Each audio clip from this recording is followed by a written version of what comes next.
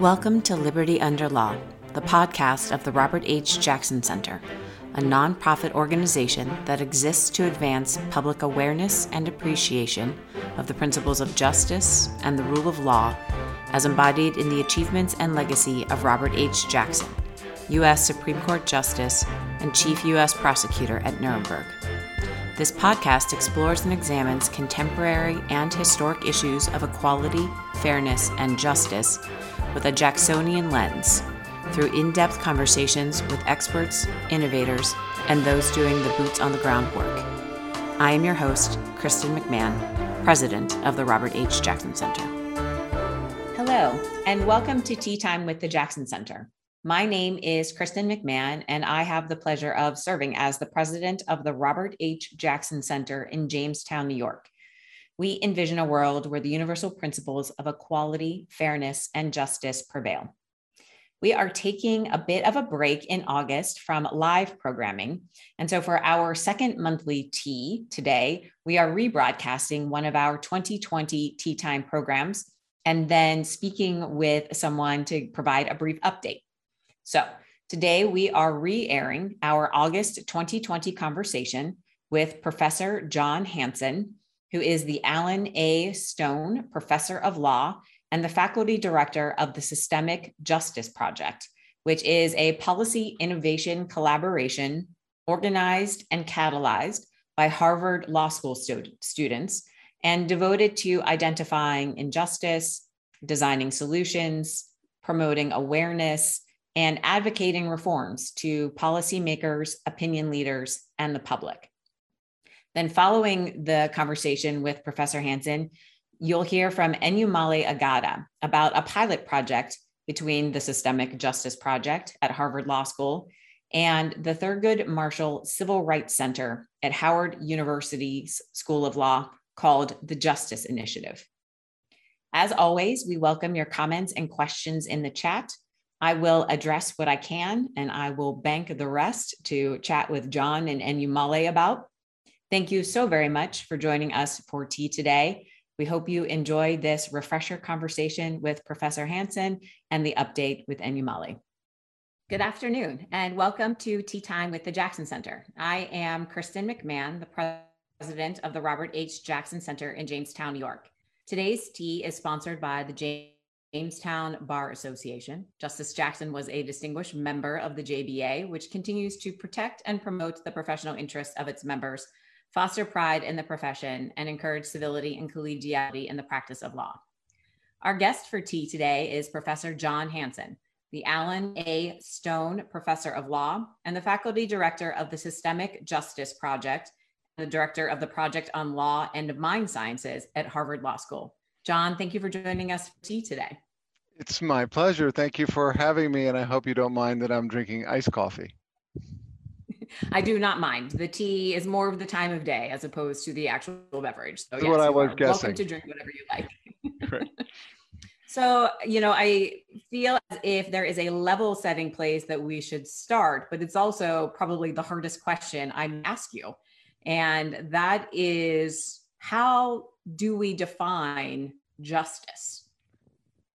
Yeah. That is the hardest question, and we could spend our entire time on that and still just be getting warmed up. So I will tell you that I've spent the last 6 or 7 years struggling with that question, how to define justice. I've done a lot of it with a collaborator of mine named Jacob Lipton, who co-directs the Systemic Justice Project with me, and we teach courses on systemic justice. And so we really have an obligation to be able to answer that question, and it's tough. And I would add that justice as a term is kind of notoriously undefined. Justice Holmes wrote about in a letter to a friend how he hates justice because it has so little meaning compared to just what law stands for. And yet also justice, we know, in our system, in our culture, and in our legal system, and particularly the judiciary, is a, if not the most important kind of norm that we appeal to when we're talking about what we're doing. So all of this is just to say, you're right, Kristen, you've asked a difficult question, and I'm obviously just stalling. Um, the, the, my efforts to define it with Jacob have had a number of sort of stages. So one part is just to look, does anyone have a definition that around which there is meaningful consensus? Can you look it up somewhere and find out what it is? And the answer is no. But in 2018, Merriam-Webster defined a name justice as their word of the year, because clearly it's important. We look it up a lot, and we don't find a definition when we go to Merriam-Webster's that's anything other than tautological. So with that, we began reading philosophers and journalists and historians, and really trying to get a sense of what is it that people mean when they speak of injustice. And we think we've kind of made some progress on that front. But the easiest way to sort of appreciate that is to abandon justice as the goal in terms of what we're trying to define, and to understand that there is often much more consensus around injustice, what counts as injustice, and what are the set of perceptions that we have when we name something an injustice. And it turns out that, you know, historians will point back to moments in history, and those moments will be perceived kind of universally at the time, by today, you know, by posterity today. We'll look back and say that was unjust, or in a given culture, at a given moment, the critical mass, the majority of people will look and perceive something as unjust, and journalists will give accounts of that. Or as philosophers study the question, they will often speak of injustice. And what we think we've identified is a set of three basic perceptions that people have when they feel injustice. And I'll stop after just naming these, though there's so much more to say. One is a perception of power being exercised to produce inequality or harm or suffering. A kind of harm or suffering that advantages those with power and using the power, and disadvantages those who are recipients of it. And that is done without legitimacy. So if you were to try to distill this into some mathematical equation, it would be something like injustice equals power plus inequality minus legitimacy.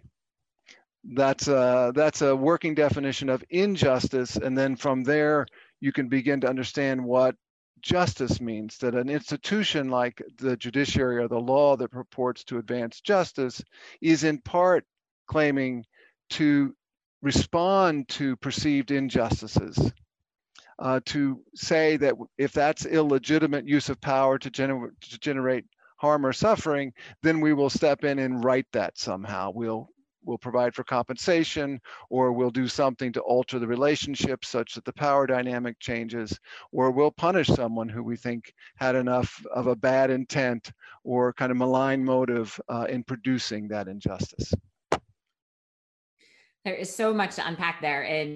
And I reached out to you initially to set up this conversation. I had told you that I had been reading an article about someone who had called the Department of Justice to ask what is the definition of justice under which they're operating. And it took some time for the Department of Justice to get back to the author of that article, but the answer came back really that they did not have a definition of justice under which that the Department of Justice operates. And I think that might come as a surprise, but also given the complexity of what you just laid out for us, maybe not. Maybe because the definition of justice is something that is situation or occasion specific. And so it's hard to have a global definition. I think that's very right. So a couple of things. If you look at that strange tension between proclaiming justice as your goal, or even putting it in your name, you'll see that throughout the legal system, that courthouses place statutes in quotations on in and around their buildings. really celebrating this notion of what they're doing as being about justice. That the legal profession itself, if you look at the ABA website and other main sources of sort of professional organization, you'll see appeals to and claims of justice as being absolutely fundamental.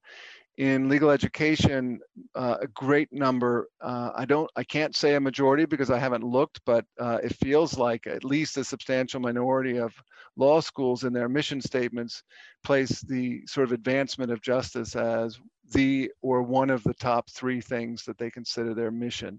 So it's always there, and yet also in all of those contexts, if you ask people, they don't have an answer. In fact, there's a lot of kind of famous stories of law students going to law school. And it was true when I was a law student way back, that if you raised questions of justice, it was almost silly. You were almost revealed as naive for believing that there would be an answer to that question. You know, what does this have to do with justice, might be the comeback of the professor at the time. So there is then this kind of what feels like a tension or even a hypocrisy about our attitudes to justice. But your point, in part because justice is less something that has a clear definition, that then we can identify it the way we might define a bridge and then be able to point to a bridge and say that is one, and more of a felt sense. It's something we experience, and it's often, social psychologists tell us, it's often very much connected with the emotion of anger, such that even in circumstances where we're angry for another reason, we drove into work and every light caught us on the way, and it was just one of those days, and you get in and you're angry and you're having an interaction with a colleague, you're more likely, say social psychologists in those circumstances, to perceive those interactions to really suggest some disrespect, to be slighted, to actually perceive something like injustice, that's something wrong about that interaction only because you've got anger. So this feeling that comes with injustice is really remarkable. It's also what makes us say when something is unjust, oh, let's get up off the couch. Like, I will stand up to injustice. It's a special feeling that actually mobilizes and catalyzes us to do something in response, and to actually put ourselves second or third oftentimes, and to put a group or a victim ahead of ourselves. So it's a remarkable feeling. And then finally, to your point, what's activating that? Well, it's this set of criteria, each of which is subject to perception, to perspective, to context.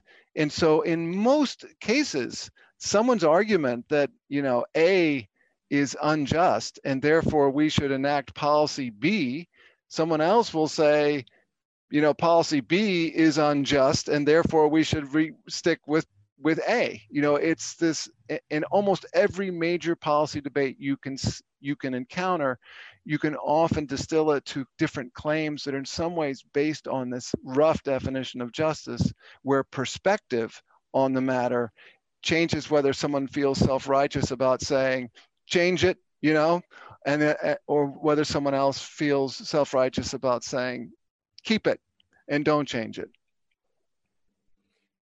Well, and I think that is often borne out in our laws as well, and perhaps this is more about unintended consequences, is that someone thinks that they have crafted a law that will have this intended set of results, and yet oftentimes inadvertently or unintentionally something else is impacted that had not even been part of the consideration. And so it can, and that isn't even necessarily close in time. It could be many years down the road as the understanding of those laws change. And so it's also something that we need to continuously be looking at, which in addition to a definition that is hard to nail down, those circumstances make it even more challenging. That's right. Well, the very simple example of what feels like an injustice is where we see some individual making a very conscious and deliberate decision to harm someone else. And that individual that's doing it isn't otherwise carrying the legitimacy that would make us feel okay about it. So it might be in a circumstance where, you know, someone is let off from the courtroom to a prison. We see that as very much a clear harm, but in some circumstances, that is legitimate. That's a legitimate use of force. Or where we see one competitor out competing another competitor in a market economy, we definitely see that patent or that innovation has given someone an advantage, and it helps, but that is legitimate. Or where we see someone deciding, you know, I'm going to take you up in a plane and allow you to drop off with a parachute, and the parachute doesn't work. We see consent as something that legitimates the inequality or the harm that's created through that relationship. So that all of this is mediated by these elements of whether there's legitimacy or not. And the simple story of someone, you know, accosting someone else, harming them without justification is where perceived injustice emerges. And that's often where, you know, there is escalation of violence between individuals or groups that may be implicated in that situation. On the baseball field, when that happens, you know, at least when we were playing baseball with you know, more players and so forth, the benches would unload, and you know, the bullpen runs in, and really, if you were to distill what they're saying, that, you know, throwing that ball, you know, inside and high for the third time in the same at bat, that was unjust. It was an unjust, you know, it was using your power as a pitcher to potentially inflict suffering on the part of our player without legitimacy. So those are the easy cases, and those easy cases in some ways preoccupy aspects of the legal system. Intentional torts are an example where we see it really easily, and we're more punitive in our damages, and we're more demanding in terms of what we require someone who engages in that kind of behavior to compensate. And similarly, criminal law itself is a manifestation of this is the kind of deliberate, intentional action that creates harm that we are especially attentive to. The problem is that so many of our social problems are the consequence not of malignant actors who are intentionally trying to harm someone, but instead are built into the design of our systems, usually not consciously, in a way that is definitely harming some groups and helping others. And it is the way in some ways that the human mind works. It's the way in which those systems are often characterized and justified that makes people comfortable with that is to feel it's legitimate. And one of the places where you often get tension between groups is in that space between one group that is feeling more or less victimized by that more complex system on one hand, and another group that's saying, you know, we didn't do anything intentionally. There's no injustice here. This is just the way the system works. And the tension emerges as that really you have two different perspectives on what's happening and what's causing the same harm. I might agree there's an inequality, but that inequality isn't a consequence of us doing anything. And typically the argument is, if you're suffering from the inequality in a system, that's on you. In U.S. culture, in our legal system, we're very individualistic in terms of assigning responsibility and blame, and that more or less means the presumption in our legal system is if you're disadvantaged or suffering, then otherwise system where no one individually has deliberately hurt you, that's more or less on you. Well, if it's on you, then you are responsible for it, and there is no injustice. So I'm giving you long answers to your short questions. I just want to say I'm a victim of the topic. It is a complex topic. Well, and I think that we're a lot of that play out now, and this gets us a little bit into the conversation of systemic justice. I'm going to put a pause in for one moment because I would also have a hypothesis that no one expected justice and baseball necessarily to be included in the same sentence. But I wanted to backtrack a little bit to when you were You're talking obviously about not a criminal baseball fan, Kristen. Sorry. I am a baseball fan, but perhaps I am more of a day kind of fan as opposed to deeply involved in it. But I wanted to take a step back to when you were talking about criminal justice, because that is, I think, most often where we think of the term justice coming into play. And in relationship to justice there, it's also that there is typically some sort of punishment or compensation that is attached to that. And I just was curious with regard to the research that you've done, and certainly the work within systemic justice projects, has that been shown to be effective? Do the punishments and or compensations really seem to impact justice? And part of what I hear in your question is very much justice related. And part of what I might have heard was, is it serving a deterrence function? And I just want to make sure I'm clear on what you're asking. I think let's keep it within the justice realm. And maybe it's, let me recraft the sentence a little bit. So we had David Crane on recently, who was the chief prosecutor for the tribunal in Sierra Leone. And of what he discussed and described was a listening tour for the victims. And that for them, that was an important part of justice in their eyes. It wasn't necessarily that they needed someone to be punished, but they really needed to tell their story. And so I wonder, how do we make room for the victim's concept of justice, or do we currently make room for that? Yeah, I think that's great question. And I'm not going to claim to have a lot of expertise on this. And if I suggested I had expertise on these other things, my apologies. But I would say that I think when we think about what makes something unjust, in terms of the felt sense of injustice, often it is that built into the relationship, power generating harm without legitimacy, really is a sense of human disrespect or disrespect across groups, such that you or someone or some entity or some system produced an advantage and a disadvantage in a way that suggested that there was a fundamental inequality between the people involved, that there was something inherently different about them that might justify the result, not something that otherwise justified it.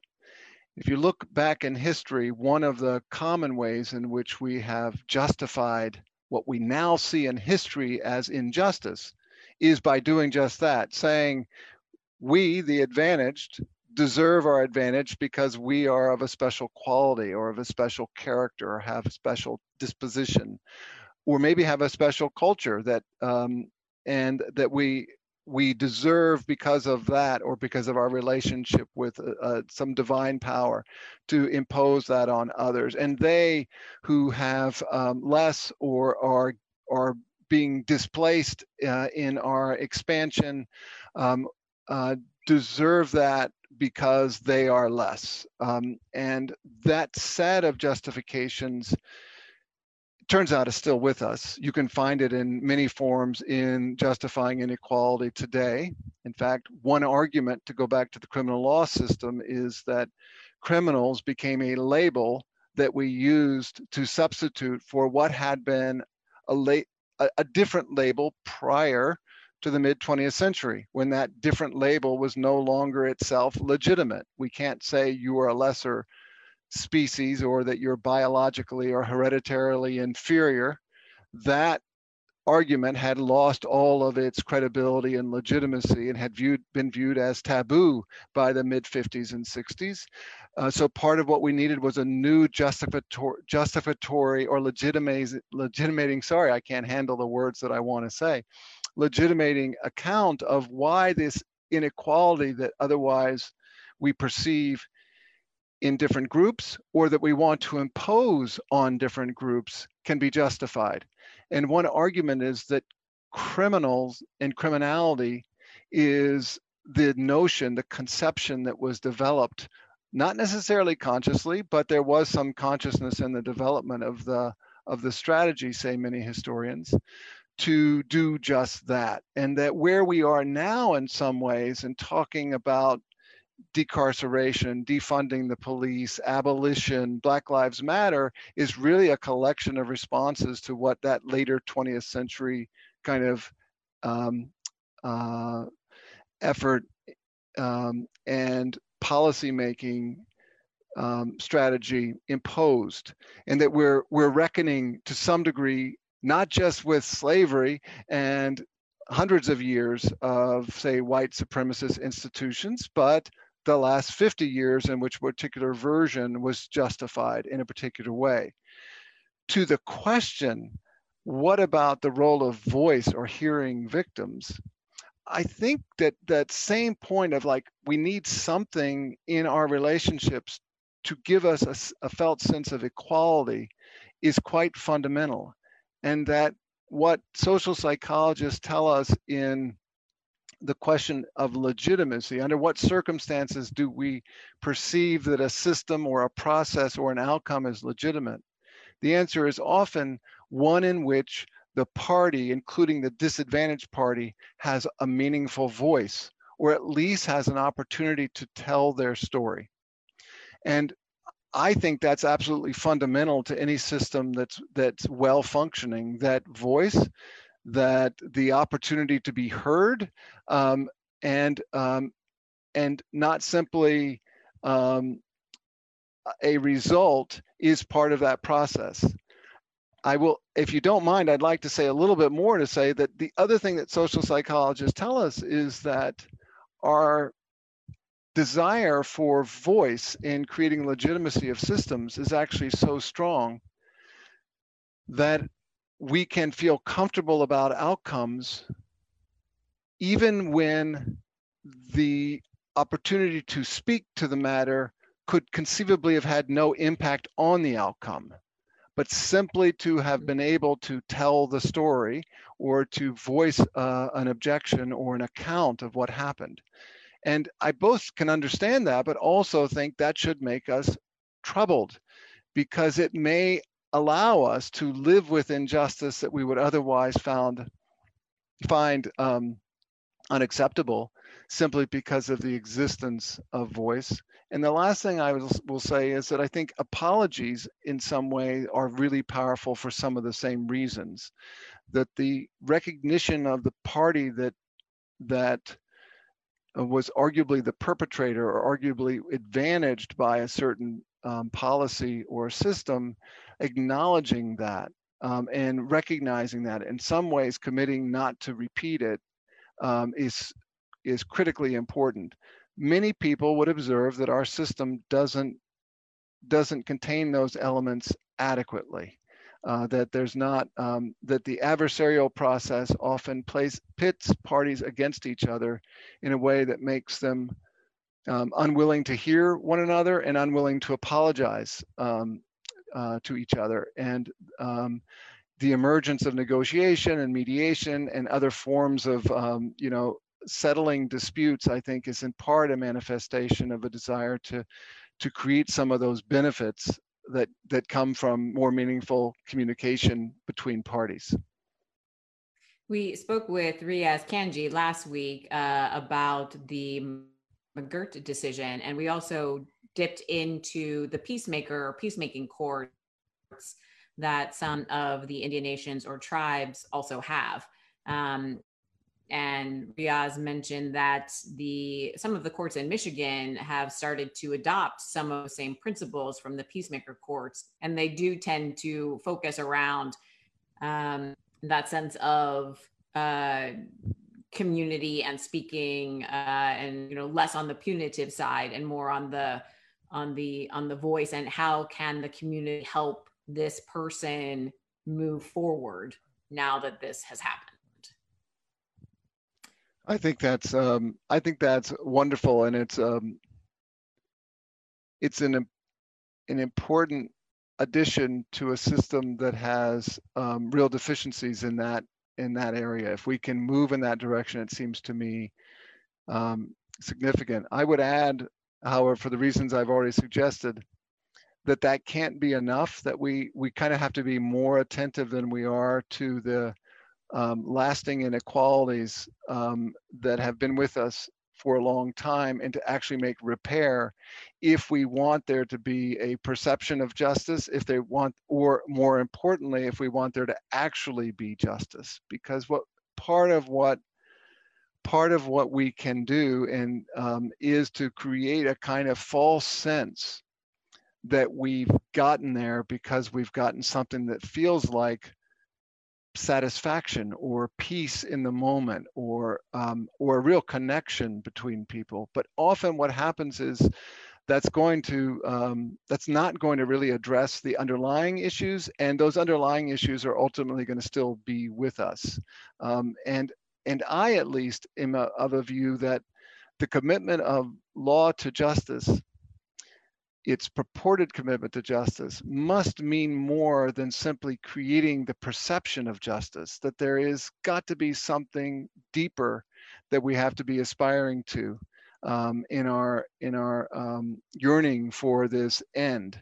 And there, I think it's to try to understand, and to go back to the elements I suggested, to try to understand better what are the different dynamics of power. There's the obvious ones where we see, someone with a gun and or a baseball bat, to go back to my other example.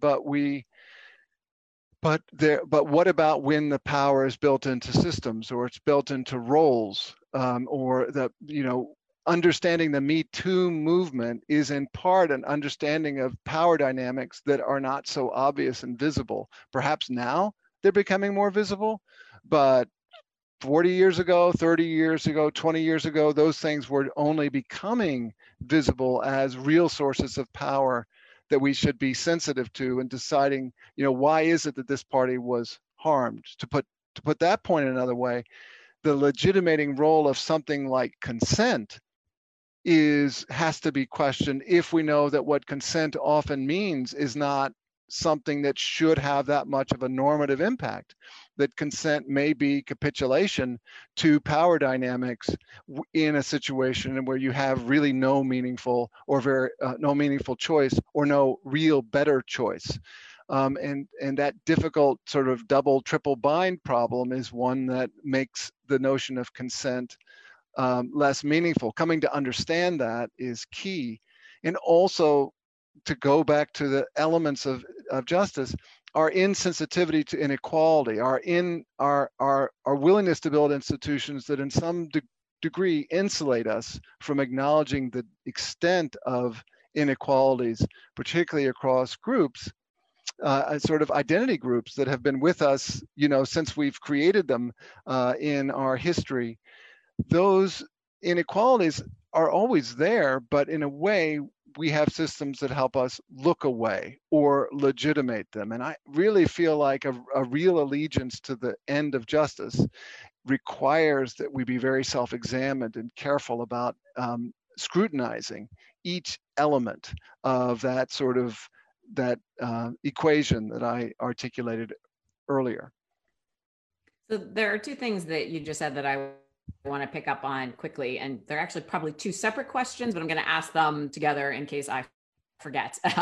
So the first question, or the first idea, was that sometimes just talking about this helps us feel as if justice has been done. And what that twigged for me was that, is it me talking with my friends about the situation that has been experienced, or the harm that I either felt had been perpetrated against me or that I had perpetrated against someone else. Is that, from a social or psychological perspective, enough for me to feel as if I might have achieved some level of justice, and therefore I stop working towards what the actual systemic problem is, or what the true root of the problem is? And so actually, I'm going to change my mind and pause there after that question.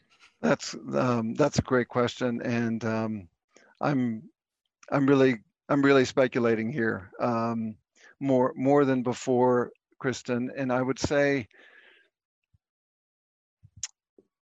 the question regarding the helpfulness of speaking your story, of sharing your story about what happened, of telling what happened, might be understood as, within this larger context, that a lot of human interaction does lack objective definition or a single correct story. That part of what it means to be a human being is to have a perspective and a particular set of experiences that shape what happens, and shape how one understands what happened. And we rely on stories and categories and schemas and ideologies and, cultural norms and expectations. All of those things are shaping how we perceive a particular event. And that often what is happening in a contest over justice is really a contest over competing stories. And that when someone in power, say, exacts advantage with that power over someone else with legitimacy, and that person perceives it as illegitimate, what's really at stake is a competing story about whether it's legitimate or not. And that story is going to be whether the person let's call that person the perpetrator for just sake of clarity, the perpetrator tells a story that person chose it, consented to it, or deserved it, or whatever. And the other person tells a different story that says, I was a victim. I was, I didn't do anything wrong and I had no option, and so forth. So those kinds of competing stories, but we also see those stories being applied across groups. We have them in our culture to do with racial groups, with men and women, with adults and children. We have them, many of these are quite implicit, but they are there regarding people who are overweight, regarding people who have eating disorders. We even have stories and sort of stereotypes about age, and on. Whatever you can kind of identify, and there's a lot of categories for identification, there are often a set of implicit stories that attach to that.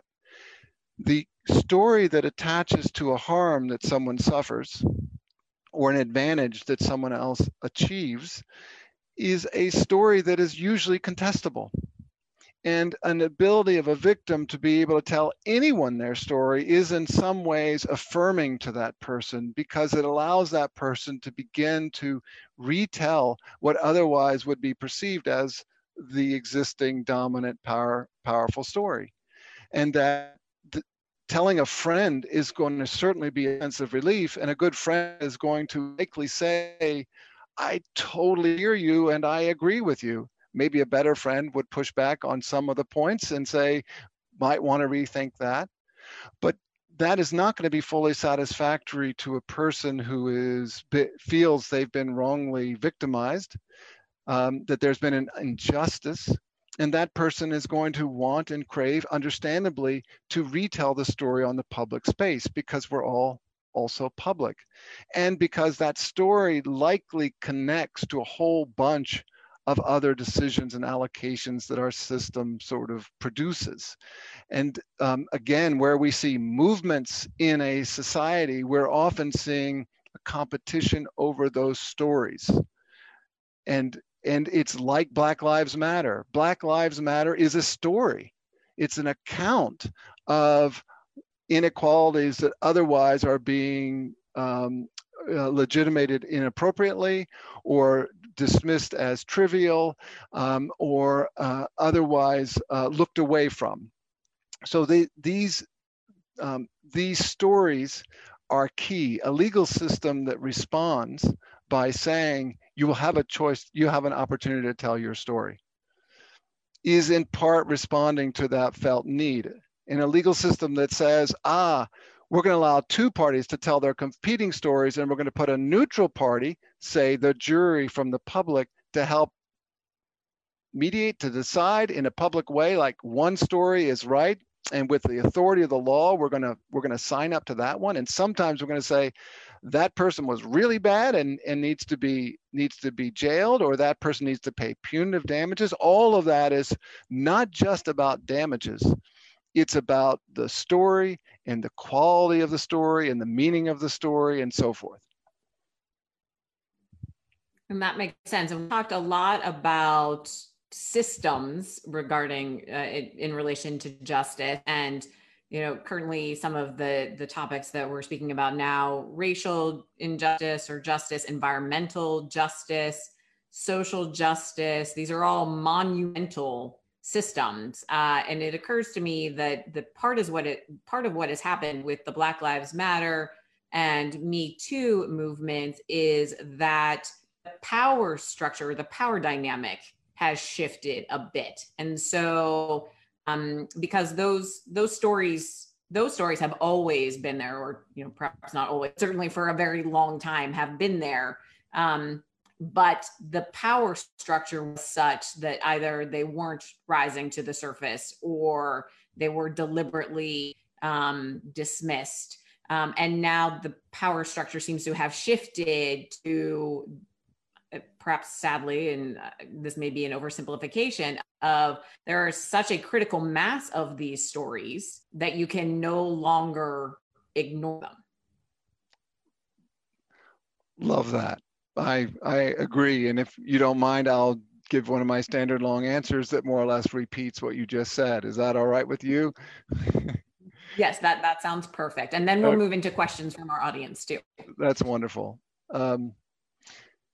Just to complicate it a bit, I would say that it's not just that the power dynamics have changed. One way to think of it is in terms of this, let's call it a triangle of relationship between power, inequality or suffering, and legitimacy. And that if you think of it in that, think of those as really interacting, those three, and that it's interacting over time in history, you can see that there are moments that what's primarily changing is the power dynamic. But there are also moments when what's fundamentally changing is the story, the legitimating story. So I mentioned earlier, the middle of the 20th century was a time in which the stories that had justified inequalities really lost their credibility. And in part because they lost their credibility, it changed power dynamics. To be sure, power dynamics were also changing too. So if we think about the early 20th century, also we know that inequality was becoming more salient.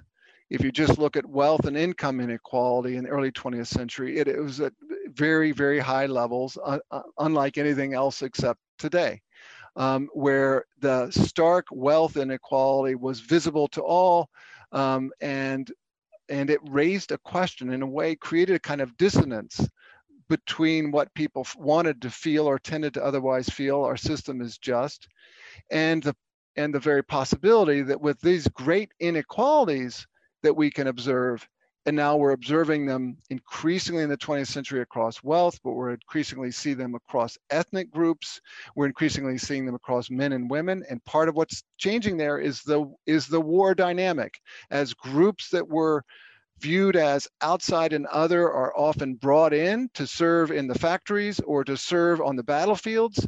They become more like us, and as they become more like us, it's harder to say they are other, and therefore we can justify the inequality based on their otherness, because suddenly they're becoming us. But so too are the legitimating stories. With the Depression, you could no longer say that inequality was about hard work and merit as much as it was historical accident, or arguably regulatory failings, or corporate power, or some other set of stories that leaves the inequality element without easy explanation. So you see the legitimating scripts changing, and then of course, as the Robert H. Jackson Center knows better than anyone, and your audience, Nazi Germany and the kinds of explanations that were used to justify the Holocaust in Germany, those justifications were coming from places like England and the US and other Western countries that had developed these ideological stories, justifications for inequality that had to do with heredity, genes, eugenics, and so forth. And those race sciences and that attempt to legitimate inequality had been thoroughly legitimated. And so we're coming out of the early 20th century with this quite unusual set of circumstances where the legitimacy of inequality was really questioned. The inequalities themselves were really particularly salient, and also power dynamics are particularly salient. And all of those things come together to a moment in which now suddenly you look at the same question and it looks totally different. You come to Brown v. Board and you're asking about whether separate is equal. No, and we're not really sure why, but we're going to use the word justice, and we don't have a lot of good precedent on our side. But it's a brilliant decision that we all look back at with some pride, that otherwise isn't coming from the law in some obvious way. There we begin to see law as something that has to have an allegiance to something greater. The Holocaust and the Nuremberg trials and so forth also taught us to some degree that lesson, that obedience to law was not enough to justify the existing systems. We have to have something higher that we're aiming for. So all I'm trying to emphasize is that there's nothing about power by itself that would change. Yes, power by itself changes the whole dynamic, but it's all three of those things that are operating. And if you're looking at history over time, you can almost watch and see inequalities of different times increasing and decreasing as you're watching these different dynamics between power, inequality, and legitimacy changing. Hello, Enumale. Thank you so much for joining us today. Absolutely. Thank you so much for having me. So I'm going to do a brief introduction for our audience. You are a 2017 graduate of Harvard Law School and also Harvard's Kennedy School with a master's in public policy.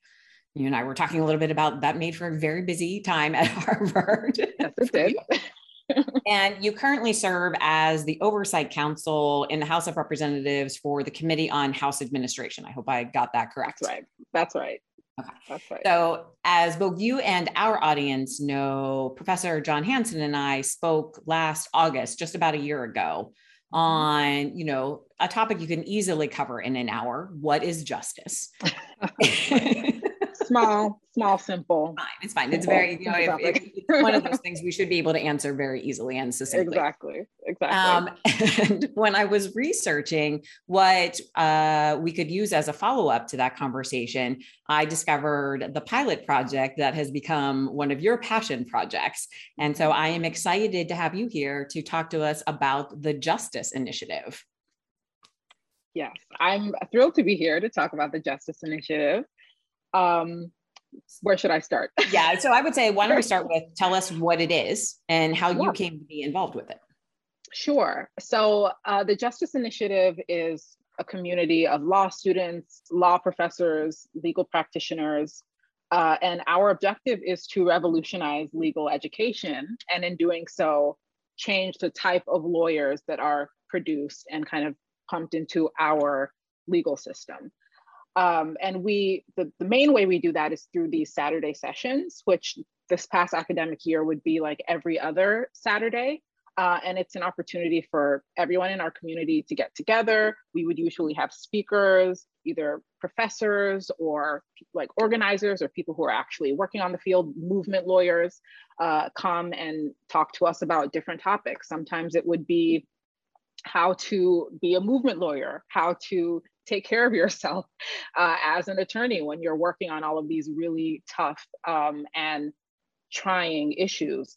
Sometimes it would be like a law professor coming and teaching property in a way that actually discussed, race and different inequalities and the kind of things that I felt when I was in law school missing from the law school curriculum, like a genuine and real acknowledgement of injustice and the way it often is embedded in our laws, or is in the way laws are implemented, or the way judges sentence. Just we think it was important to take a realistic look at the legal system, and in doing so, then figure out how to pursue justice with a very clear-eyed notion of what that meant, actually, like in the field and in the world, and not just in the abstract in textbooks or reading cases from decades ago.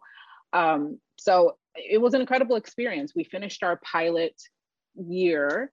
It was at the end of this past academic year, and we're gearing up to start our second year, which is very exciting. I came to the Justice Initiative because I was a student of John Hanson when I was in law school. He was my section leader, and I took torts with him during my first year of law school. And his class was just so different from anything else I was taking at that time, because it kind of gave me what I was missing in all of those other classes. It helped make me feel connected to a lot of the reasons that I came to law school, which was like a very tough disconnect for me. Because when I came, obviously you come to law school with these lofty notions of pursuing justice. I remember that feeling, yes. And then you quickly are like put in property and contracts, and you're like, this is not, how does this connect to what I wanted to do? But John was very good at integrating kind of that passion for justice and equality, and a realistic look at what the world around us was and how the law applied to that. So I greatly admired him. And when he told me that he and Justin Hansford at Howard University were kind of talking about this idea, I was like, sign me up. I will do whatever needs to be done to help with it. And that's kind of where it started. Well, fantastic. So you mentioned that I would guess the pilot project was successful if you're contemplating a second year of it. And so I guess so many questions here. So one, how did you determine the success of the first year? So what was it about that made you all think, yes, we should continue on with this, or this is a viable thing that we have? A lot of the people, or most of the people in the program, asked for us to come back and do it again. So we were like, well, that's a pretty good sign if people want to kind of go through this whole thing again. And they told their classmates or their coworkers or their colleagues or fellow professors about us. And we started kind of getting inundated with requests that I missed the first year. Is this something that you're doing again? Which was great, because it kind of confirmed this suspicion that we already had, that there's definitely like a hunger for this. There's definitely like a desire to talk about these issues and to talk about how legal education can be transformed to be more responsive to what is actually happening in the world. And so that's kind of what led us to decide to do it again, was people saying, please, can you do this again? Especially from law students, particularly from 1Ls who were feeling that same disconnect that I had felt as a 1L, who said, like, this was one of the only spaces where I felt like, okay, this is why I went to law school. Like that kind of kept me connected to that purpose. So we were like, if you guys want it, we'll keep doing it. Absolutely. Are there particular items that came out of the community discussions? I'm just wondering, is this starting to, form projects or coalitions of people who are trying to do things? Is there anything there that you might want to highlight? Yes. So one of the great treats was having Kimberly Crenshaw come and speak to us during one of our sessions. And she spoke, of course, about critical race theory, but about her own evolution in being a law student and kind of feeling that feeling of disconnect that I've mentioned, and how that led her to do all of the incredible work she's done since then. And of course, the students loved it. They, loved hearing from her, and also kind of put a highlight on critical race theory, which has become this boogeyman for a lot of people, and led a lot of the people in the community to want to devote time to that issue, and making sure that the people had a genuine understanding of what critical race theory was. And so that has led to a kind of movement within JI called CRT is Me. And it's just a way for students to talk about how critical race theory has been important to them, has helped kind of illuminate a lot in their legal education, and has kind of offered a lot of what they felt was missing. So that's something that's still being developed, but it's a very student-led program. So that's been very exciting. And we've also had a lot of students who want to start JI chapters at their own law schools. So that's been really, really great to kind of see there are these little communities, these little JI communities popping up all over the country, which is fantastic.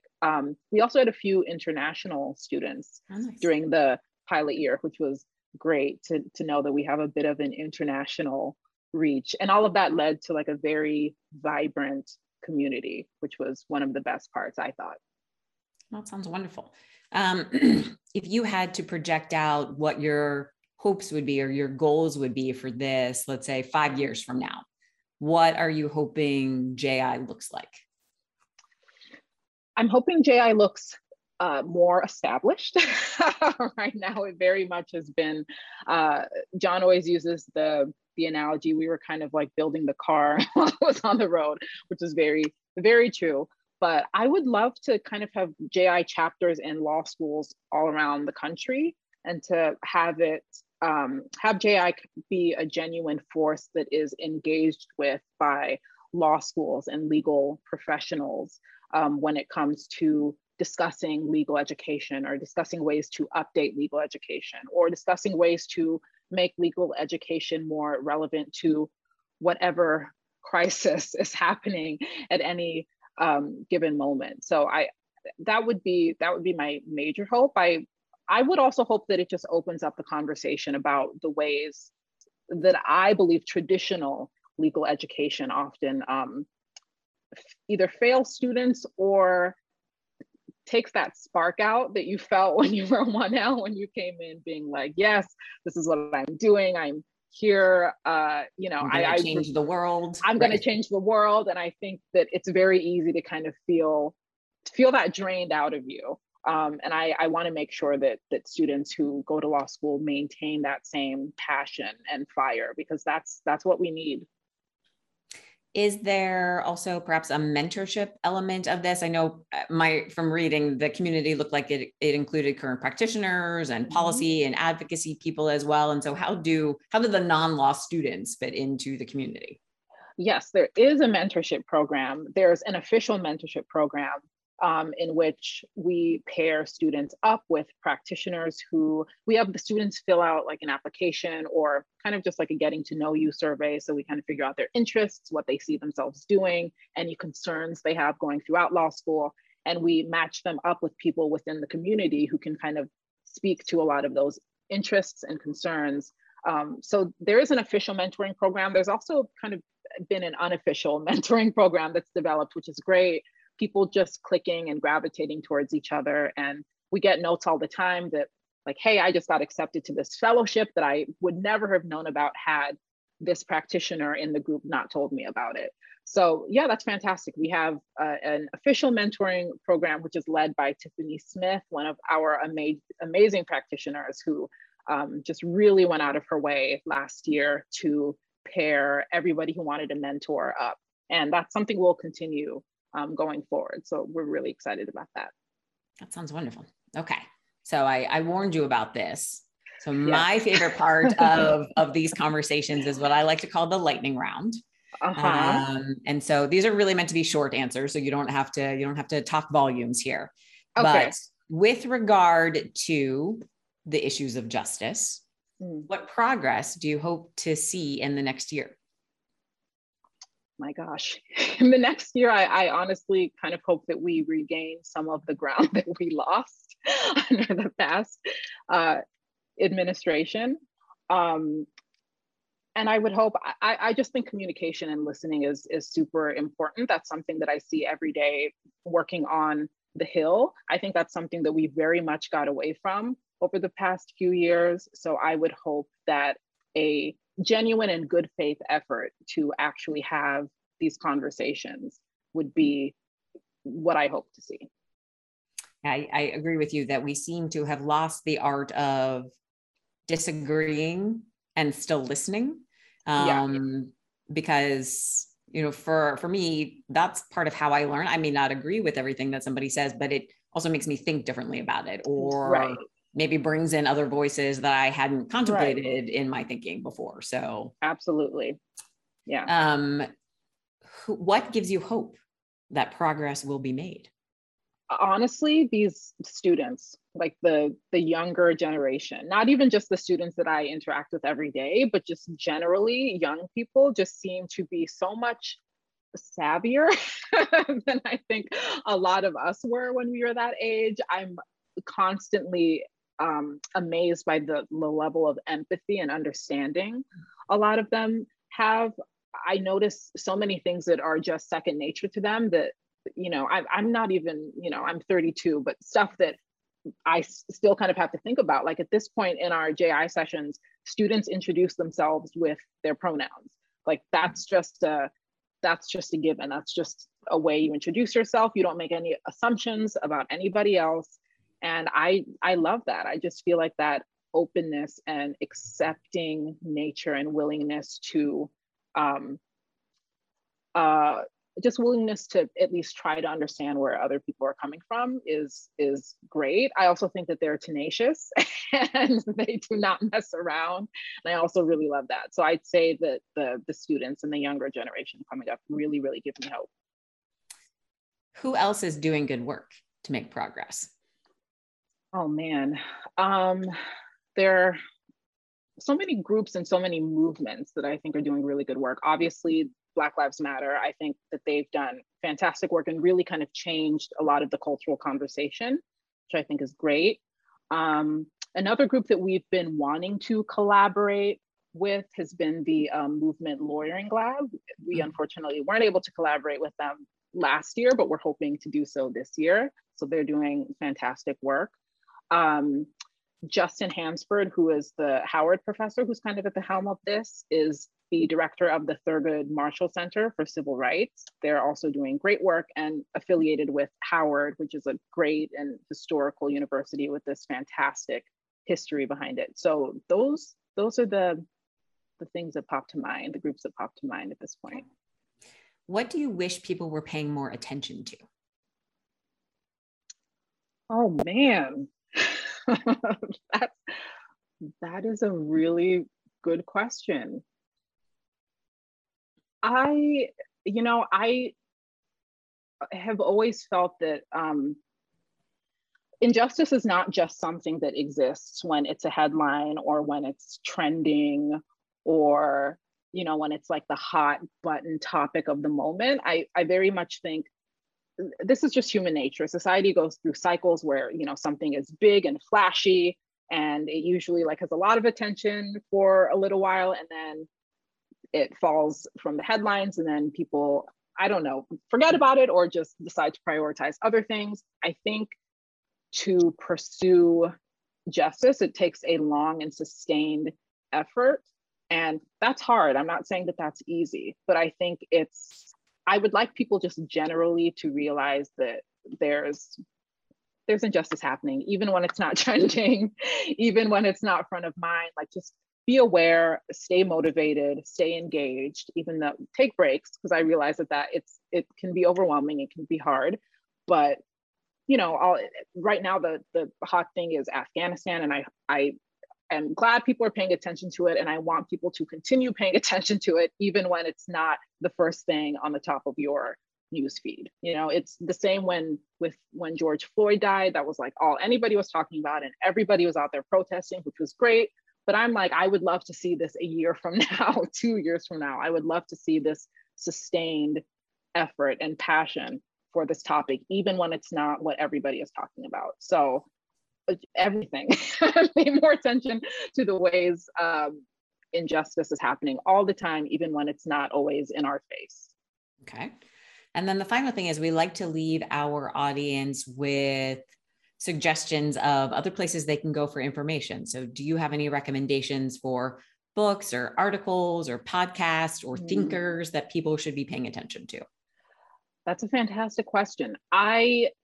What I have been doing recently is reading and rereading a lot of autobiographies from leaders that I admire, just because it's comforting to realize that history does repeat itself. And in times, especially in the past few years when I felt hopeless or the sense of despair, it was so great to go back and read like biographies about Nelson Mandela or Martin Luther King, or people who were in their own struggles, and to see how things have changed, but how in a lot of ways things haven't changed, and to kind of pattern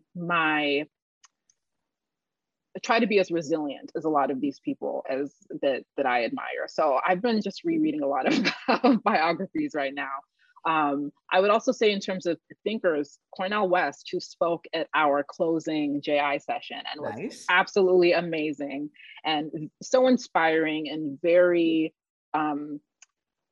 spoke in a way that allowed you to kind of to be introspective, but also really connected us as a community. I know that doesn't make a lot of sense, but he was just a fantastic speaker, very inspiring. And I think a lot of students said exactly what they needed at that moment.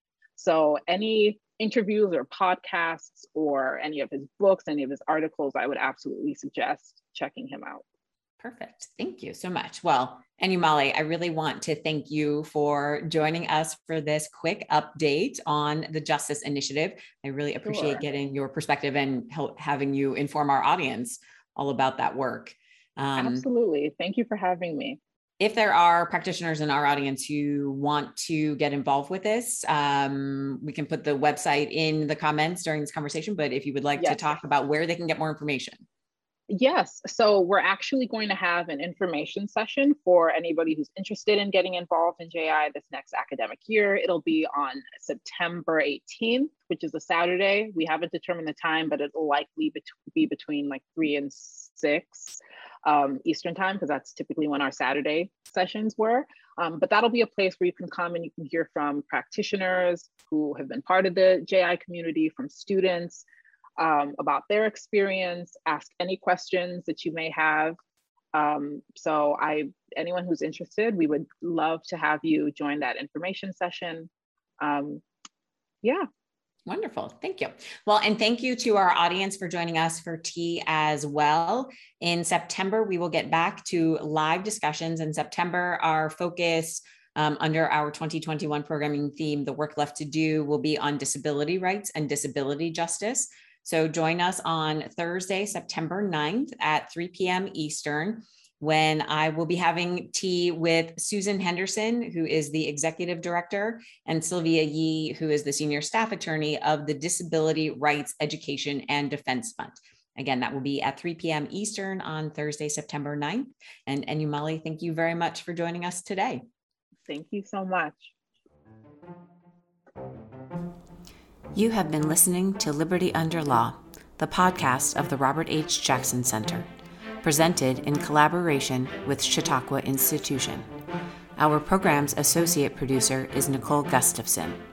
Bryson Barnes is our producer and composer. I'm Kristen McMahon, president of the Robert H. Jackson Center, and your host. Content for this program was drawn from Tea Time with the Jackson Center, a Facebook Live event produced by the Jackson Center. The mission of the Robert H. Jackson Center is to advance public awareness and appreciation of the principles of justice and the rule of law as embodied in the achievements and legacy of Robert H. Jackson, U.S. Supreme Court Justice and Chief U.S. Prosecutor at Nuremberg. We envision a world where the universal principles of equality, fairness, and justice prevail. As a nonprofit organization, the Jackson Center's mission is made possible in great part through philanthropic gifts. To learn more about the Jackson Center, our programming, and how you can support our mission, please visit www.roberthjackson.org. You can connect with us and ask questions of future or previous guests through our website. We're also on Facebook, Instagram, YouTube, and wherever you get your podcasts. And if you like what you heard, remember to subscribe. Thank you.